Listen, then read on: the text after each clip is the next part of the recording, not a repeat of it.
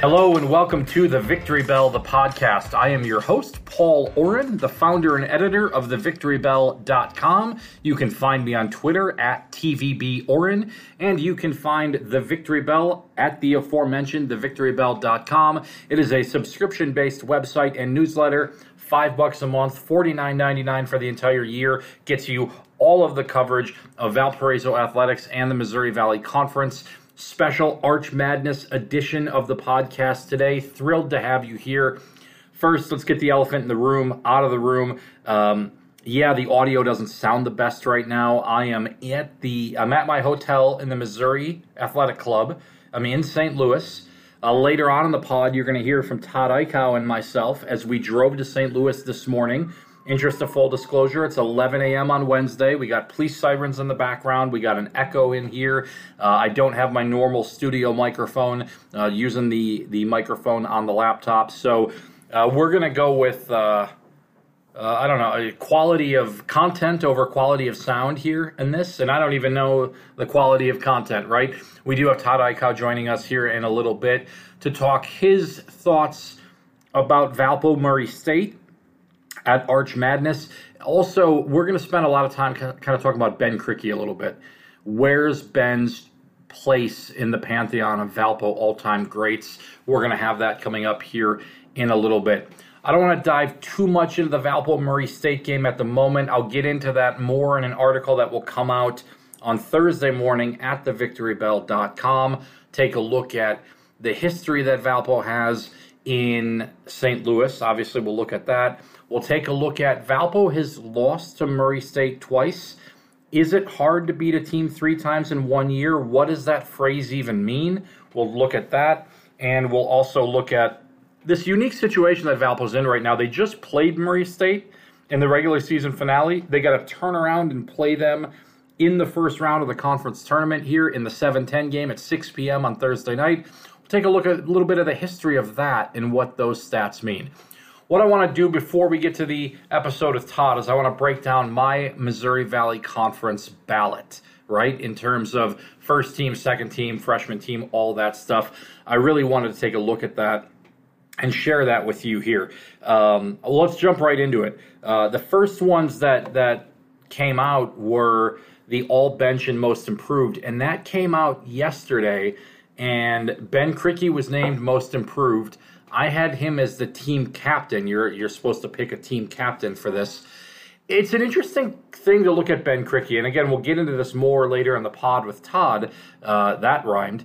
Ben was a third team all-conference guy last year, and then preseason all-first team, and then was made most improved, and now might not make first team. I think he will, because I think the Valley's going to take 6 guys. But Ben Krikke, such a huge jump all across the board. Leon's from Bradley. I think I'm saying his name correctly. If I'm not, I apologize. I'm going to say his name a couple more times on this pod. He was on my most improved, as was Julian Larry. Now, Julian Larry was not named to the most improved team. That was announced, I think, yesterday. And I think that's an abomination that Julian Larry was not named to the most improved team. I don't know how people overlooked him. I did vote Titan Anderson in, and Titan Anderson's an interesting one, as has been pointed out by several people on social media. This is his 3rd year at Northern Iowa, but he's listed as a freshman because I think he came in, I think he redshirted, and then he played his first year, and then he's got 3 more years of eligibility after this. And so Titan Anderson was on there. Darnell Brody was on my most improved as well. On the all-bench team, Jay Sean Henry of Bradley, without a doubt, the captain of that for me. I had Tanavainen of Bradley, Gillespie from Belmont, Landon Wolf from Northern Iowa, and Chance Moore from Missouri State. That was my all-bench team. All right, let's jump into all-conference. Ben Shepherd is at the top for me, followed very, very closely by Tucker DeVries and Rink Mast. You could put these guys as 1A, 1B, and 1C. They're a head and shoulders above everybody else, in my opinion, in terms of how I would look at these things. I voted Ben Shepherd as the player of the year. And the reasoning for that is I think he had to do more with less around him. I think Shepherd was so impressive. I think it's really hard to come into a new league, a whole new team coming into the league, not really knowing what you're doing. I thought he was dominant. I thought he was excellent. I think he's an all-around player. Tucker DeVries, he'd been hurt. He'd missed a little bit of time. He's very, very good. Rink Mast, very, very good. Had a couple stinkers at different times. Stinkers for him, right? Great games compared to everybody else. You got to pick one of them. I went with Shepherd. I think if I'm drafting a team, and this is kind of the way that I looked at it, if I'm starting a team, who am I taking first out of these three? I'm taking Ben Shepherd. Then I'm taking DeVries. Then I'm taking Mast. And I'm happy with any one of them on my team. I know that we live in a world where because I picked one, two other people are going to be angry or two other fan bases are going to be angry. It's just the way that it is. He could have easily gone with DeVries, could have easily gone with Mast. I went with Shepherd. I think he's fantastic. And I think he's the reason why I think Belmont can make a run here. Marcus Domask and Roman Penn round out what would be my presumptive first team. These are the top 5 guys. Domask and Penn, really, really good. I think that Southern Illinois kind of faded a little bit down the stretch. At least some play at certain times. They weren't dominant in some games, but Domask, you know what you're going to get from him. Roman Penn, also another very strong player. Now, I can't vote for Ben Krikke because I'm the Valpo beat reporter. Would I put Ben Krikke in the top 5? Yeah, I probably would, and I'd probably have him 5th after Domask before Penn. And that's more or less, DeVries and Penn kind of eat each other's stats a little bit. I think Krikke, again, if I'm starting a team and I'm going to draft somebody, I'm drafting Ben Krikke before I'm drafting Roman Penn, and probably even before Marcus Domask. But again, these guys are all head and shoulders above the rest of the league. These guys are phenomenal players. It's just the nature of what this is, right? We are picking the best of the best, and there's nothing wrong with being in the second tier. So Shepherd, DeVries, Mast, Domask, Penn. My first team, McCauley from Indiana State, Bowen Bourne from Northern Iowa, although, it's tantalizing his talent. He's been slowed by a variety of injuries, but I still think on his best day, he's fantastic. Jace Carter from UIC, you have to put him out there. All-around dominant player, fills up the stat sheet all across the board. And I put Donovan Clay on the second team, and then Leon's from Bradley as well. So that's my top 10, right? My all-freshman team ballot, the kid from Indiana State, who is like, it's so crushing that he and Cameron Krutwig are never going to play against each other in the Valley. Krutwig is now a pro, and Robbie Avila, I believe is how you say his name, is going to be a pro one day. I love watching him play. The goggles, the Indiana State did a giveaway. The little kids are dressing up like him in the stands. This guy's going to be one of those guys in 2 years. You're like, God, he's still around. He is a dominant. Yeah, I love him. I think he's great. He's my freshman of the year. Cade Tyson from Belmont. Michael Duax from Northern Iowa. Duax probably could put a little bit higher. Jacoby Gillespie. I don't know that the body of work is there for the entire year, but he was, recency bias, he was dominant in the final game of the regular season. I watched that game start to finish, really liked him, and he was battling back and forth with Landon Wolf, the freshman from Northern Iowa, a real freshman from Northern Iowa, and so those guys were on my all-freshman team. All-newcomer team, McCauley from Indiana State, Jace Carter from UIC, those guys, again, at the top for me because of, they're obviously on my all-conference team ballot. Jonathan Mogbo from Missouri State, Rob Perry from Murray State, and then Seneca Knight from Illinois State. The interesting thing about Seneca Knight is I think that had he wasn't in the starting lineup for the entire conference slate. I don't know why. I think sometimes teams do this, but really like Seneca Knight's game. He gave it to Valpo in a game that they played. But if we were basing everything off of who gave it to Valpo or Illinois State in that game, Quentin Green would be player of the year. Again, speaking of player of the year, Shepherd, DeVries, and Mast are the three that I voted for. They're the guys for me. Coach of the year. All right, I know that this is going to give me some grief because Brian Wardle and Bradley won the league. And so I'm reading people telling me things like Brian Wardle is going to be near unanimous choice. He's third on my Coach of the Year ballot. And here's why. His team was picked to finish second. They finished first. Did they overperform their expectations? A little bit, yeah. But I mean, I thought they were right there. It's not a big shock to me that they won the league. It's impressive. I'm not taking anything away from that. Josh Schertz picked to finish seventh, I think, at Indiana State, finished fifth. Casey Alexander at Belmont picked to finish sixth, finished as the 4 seed, but tied for third place. I actually picked Casey Alexander as my Coach of the Year. I think I've slanted towards Belmont a little bit here in both for Shepherd and Casey Alexander because I've seen Valpo try to transition into this league and knowing how difficult it is.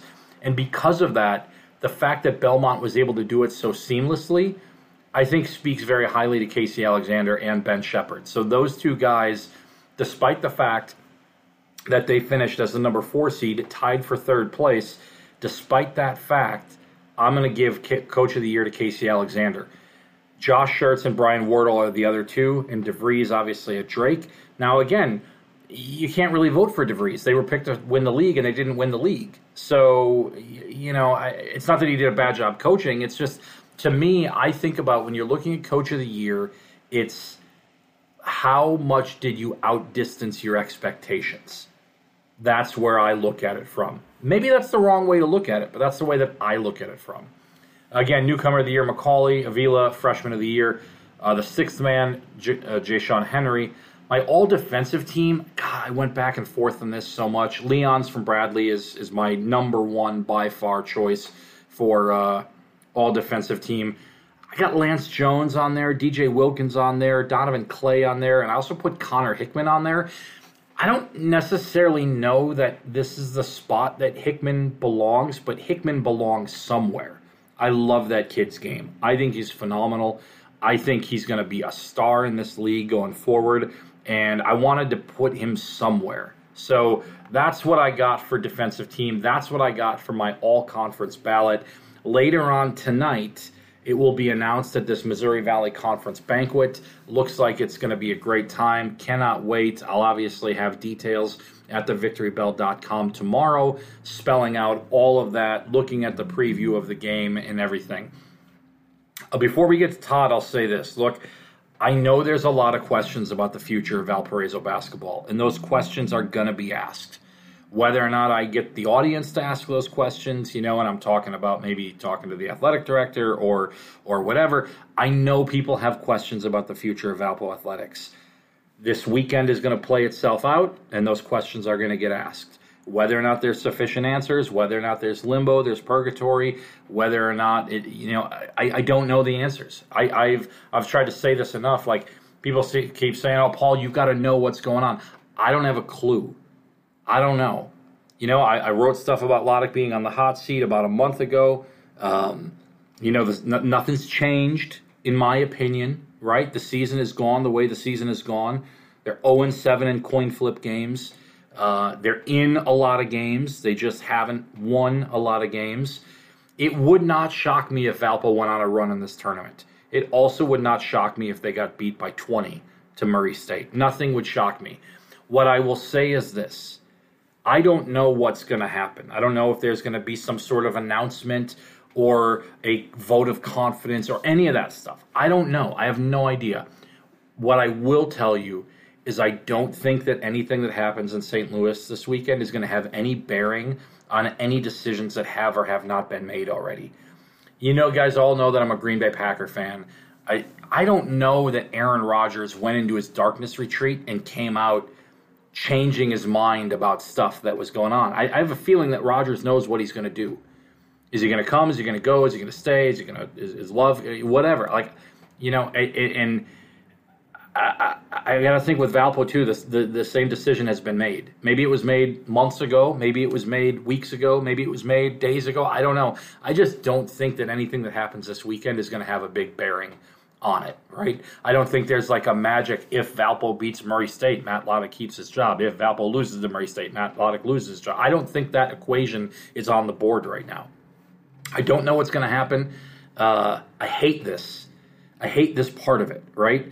I've tried to explain that. Like, this job was really easy to do when everybody was happy. This job is tough when people aren't happy, because these are people that we see every single day, right? And the idea that I'm going to go stick a microphone in a bunch of people's faces and say, hey, are you coming? Are you going? Are you staying? Are you what? Same thing with Ben Krikke, right? Like, we've talked about this. Is he going to come? Is he going to go? Or whatever. He's not going to have that answer after this weekend. He's not going to have that answer immediately. I mean, I guess I got to ask him the question again, but I keep on asking the same questions. So questions will get asked. We'll see what the answers are. Maybe there will be a holding pattern. I have no idea.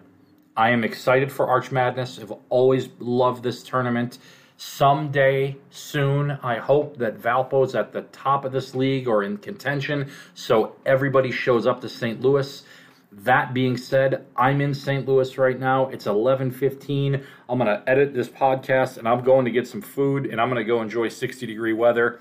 I'll see you guys tomorrow. Go to thevictorybell.com. We'll have a bunch of coverage of Arch Madness. Stick around for Todd Eichow. Going to be a fantastic conversation about Ben Krikke, his place in the greats of Valpo. Where does he rank? I think it's really enlightening, very candid talking to Todd. I think you'll enjoy it. Go to thevictorybell.com and subscribe if you haven't already. $5 a month, $49.99 for the entire year. I appreciate it. Leave a comment, leave a like, subscribe, leave a feedback on the Victory Bell, the podcast, wherever you listen to your podcasts. I appreciate and cherish it all. Thank you very much. Here's Todd. Here we are on the Victory Bell, the podcast, a special edition of this, as I talked about earlier in the episode. Todd Eichow, the voice of Valpo Athletics, and myself are rolling down. Where are we now, Todd? We are about 10 miles west of Effingham, Illinois, about 95 miles east of St. Louis on Highway 70. We are on our way to Arch Madness. We are going to have the radio call. Todd, as always, but I will be joining him. We've been doing this a couple of years now at Arch Madness. It's been a lot of fun. We started this, I think, the year that Valpo went to the championship game, and then I've been tapped to be the color guy, and it's colorful. But in exchange for me doing that on the broadcast, you're here on this podcast. And first of all, how excited are you for these next couple days? Well, it's Arch Madness. Come on. The madness is about to begin. It's the Valley. What's your thoughts quickly on the Murray State game? 2 games this year, both go to overtime. Both games, Valpo probably felt like they should have come away with a victory. How are you feeling going into this game? I got to like Valpo's chances. It would appear that Quentin Green's going to be in uniform for Valpo. Did not play last game, really shortened Valpo's bench. Didn't really get anything out of Connor Barrett in the game. Kind of forced to play the 2 point guards together. At times they played well, but obviously you're going to need somebody out on the court who can make some shots. And this has been an issue, quite frankly, all year long. Too many guys on the court who are not a threat to make a 3-point shot. When you lose Quentin, it's a big loss. And he's been Valpo's best rebounder of late. So having him back will help. I mean, you've played Murray tough 2 games in a row. And let's not overlook the fact that Murray State's been a subpar basketball team. This isn't a secret. I think Steve Prohm will tell you this. Like, they just have not played well over the last month. They've been blown out in a lot of games. They really didn't play well in the game on Sunday, and really were, I think, needless to say, very fortunate they won the game on Sunday at home. They had a win over a ranked Texas A&M team way back early in the season when Texas A&M was ranked and good, at least perceived to be good. And I think that game made us think, oh, maybe this team has got something. They have all these pieces, all these transfers that have come in, and like a lot of other teams, they struggled to figure out that gel. Perry is a good player. They've got a couple other guys. It's just the sum of the parts, though, just doesn't always seem to be there, but it was there in 2 wins against Valpo. I want to take the time when we're talking here to focus on Ben Krikke. He is on a run right now that we have not seen and obviously you're driving, I'm passenger, and we don't have the stats in front of us, so we're not gonna rattle those off. But he is on a kind of a pretty miraculous run. We don't know if this will be his final weekend in a Valpo uniform or if he'll have another year. But I kind of want to ask, Todd, your thoughts on his place in Valpo history. If he comes back, he'll be one of the all-time leading scorers, all of that, because he'll have 5 years. But right now, as it stands, where does Ben Krikke sit in your mind among the pantheon of Valpo greats? Well, I'm going to try to go off memory on where Ben's numbers are in this 10-game stretch. Maybe a little off on this, but in the last 10 games, he has scored 22 or more, 8 out of the 10 games.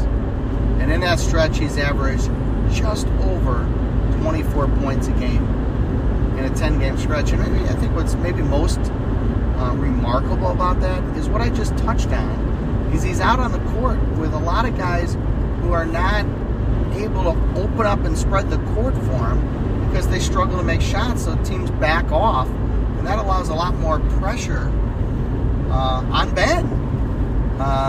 So this guy's not going to move over and hit us. Yeah, you might have to avoid a car accident here. Yeah. So what I think is when we talk about this stretch of 24 a game over a 10-game stretch, kind of rivaling two stretches that Alec Peters had, one at the end of his junior year and one in the middle of his senior year, where he was very similar. In fact, Alec was right around 24 a game his entire senior year. It's right up there among great stretches in Valpo history. I think Javon Freeman Liberty had a great stretch, right? Starting early on, sophomore season, where he was up over 20 a game and really stuffing the stats. Yeah, they had that 30 against Cincinnati, I think it was, a couple of the non-conference games there. So as far as stretches, he's up there among maybe the 5 best stretches that a Valpo player has had in my 31 years now. I would also say, if you really judge on what an effect he's had in the games, considering the obstacles that he's had to have, he's clearly one of the 10 best players in the last 3 decades. Kind of the Drew era on for Valpo basketball, I think, without question. Yeah, I mean, no disrespect to Bruce Lindner and all those guys in the 40s and all of that, but we really look through the lens of the time that you and I have been around, which is really through the Drew era and all of that. Obviously Bryce and Alec at the top. It's kind of the LeBron Michael Jordan debate about the top 2 players in program history. Some people will tell you Alec, who got to see him play all the time. Other people will tell you Bryce, who got to see him play all the time. They're 1 and 2 in some order, without question. Ryan Brokoff is up there. Lubos Barton's up there. Rytis Groffs is up there. Dan Opland is up there. Casey Schmidt's up there. Dave Redmond's up there. Tracy Gibson is up there. Ben Krikke, his name, he hasn't had the success winning-wise that a lot of these other guys have had, but he belongs on that list with those guys in your mind? Yeah, I'm not going to penalize Ben for the fact that he hasn't had the talent around him that those other guys have had. In fact, I look at it differently. I look, it's maybe more remarkable that Ben has put up the numbers as long as he's efficient.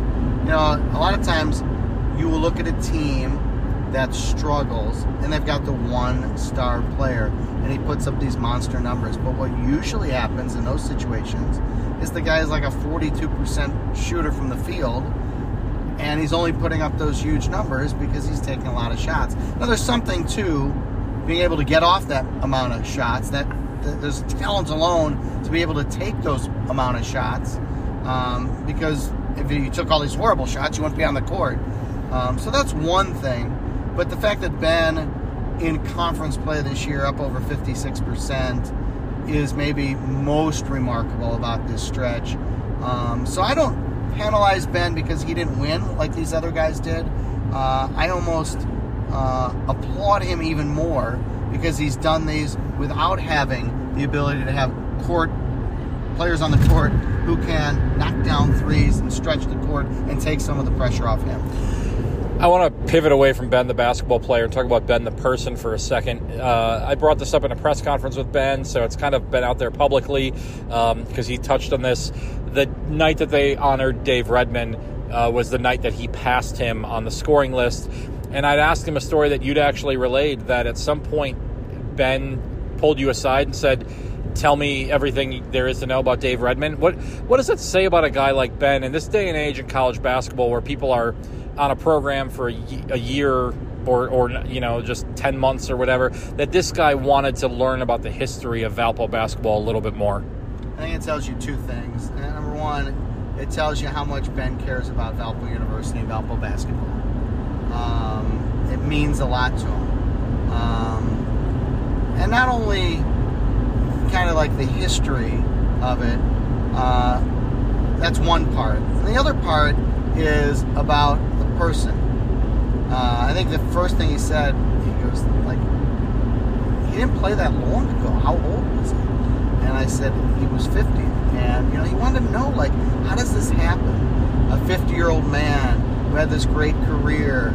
And it tells you, like, he's a deep thinker and somebody who cares. And, so many people in this day and age, whether it be young or people closer to our age, Paul, not saying I'm your age, but you know what I'm saying. Yeah, I'm a little bit more cricky than you are, but I'm... But so many people, they're so focused on what's going on in their lives that they don't take the time to think about, other people and other lives and so much that has happened. And that's really a credit to him. And I think I said at this point when we first talked about this, but wouldn't it be great if we had more Ben Crickeys in this world? Not more Ben Crickeys at Valpo, that'd be great, but just more Ben Crickeys in this world. People who care about others, who care about history, who care about the school they're at. In a day and age where so many people are worried about, where am I going to play next year? Not, boy, what an experience I'm having here at Valpo, but where am I going to be next year? And how Valpo has lost all these players. And I'm not going to sit there and just rip these players for leaving, but I will applaud Ben Krikke for staying, because there have been tough times at Valpo, and he certainly, of all the players over the last 5-6 years who have taken advantage of this crazy portal world we live in, the one guy who really would have had the most options by far is Ben Krikke, and he's the one guy who stayed. And that leads me to my final question for you here. Obviously there's a lot of what's the future of Valpo going to be after Arch Madness, and one of the big questions is about Ben Krikke, right? I can see a lot. I don't think he would transfer. I think he would either go pro or come back. I think there is a question about, well, what more does he have to prove at the collegiate level other than winning as part of a team? And again, as we talked about, right, like, that's a lot to put on his shoulders to say that. Like, he doesn't have anything else to prove. He came to school in 2019 with the idea that he would graduate in 2023 and be done. If he comes back, he could get a master's degree, all of that.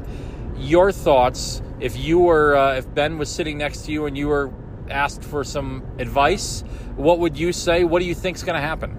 I don't even think it's fair for me to give Ben advice. He's smart enough to make his own decision. Here's what I think. I'll speak. This is the Victory Bell, the podcast. We're going to speak as candidly as possible. I think Ben is incredibly loyal. I think Ben greatly respects his head coach. I think he thinks very highly of him. And I know people have been, let's not hide it, there's been plenty of people who have been critical of Matt. Matt's been in a difficult spot. I'm not going to make excuses for him. But I will tell you, a lot of the players that I respect, I don't want to put players in a narrow window, but I'll just start with Ben. I'm not going to list the others, but Paul, you know what I'm talking about.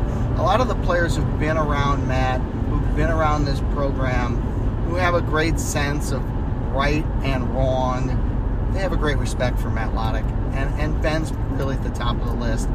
I think if Ben stays, and I think there's a very good chance of it, I think part of it is contingent on Matt Loddick staying.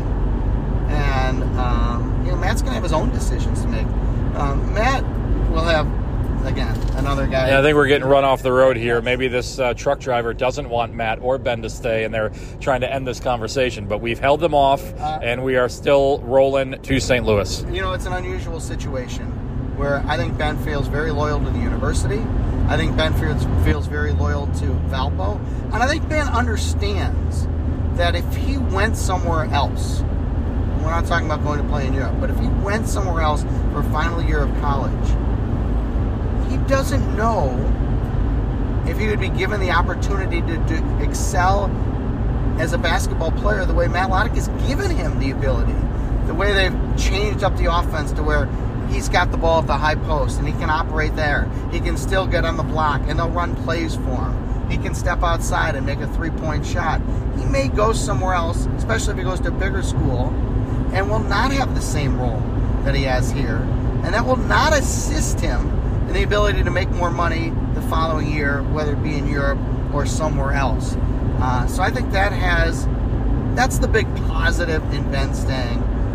I think if he finds out that the money is there right now from Europe, he's going to look at that.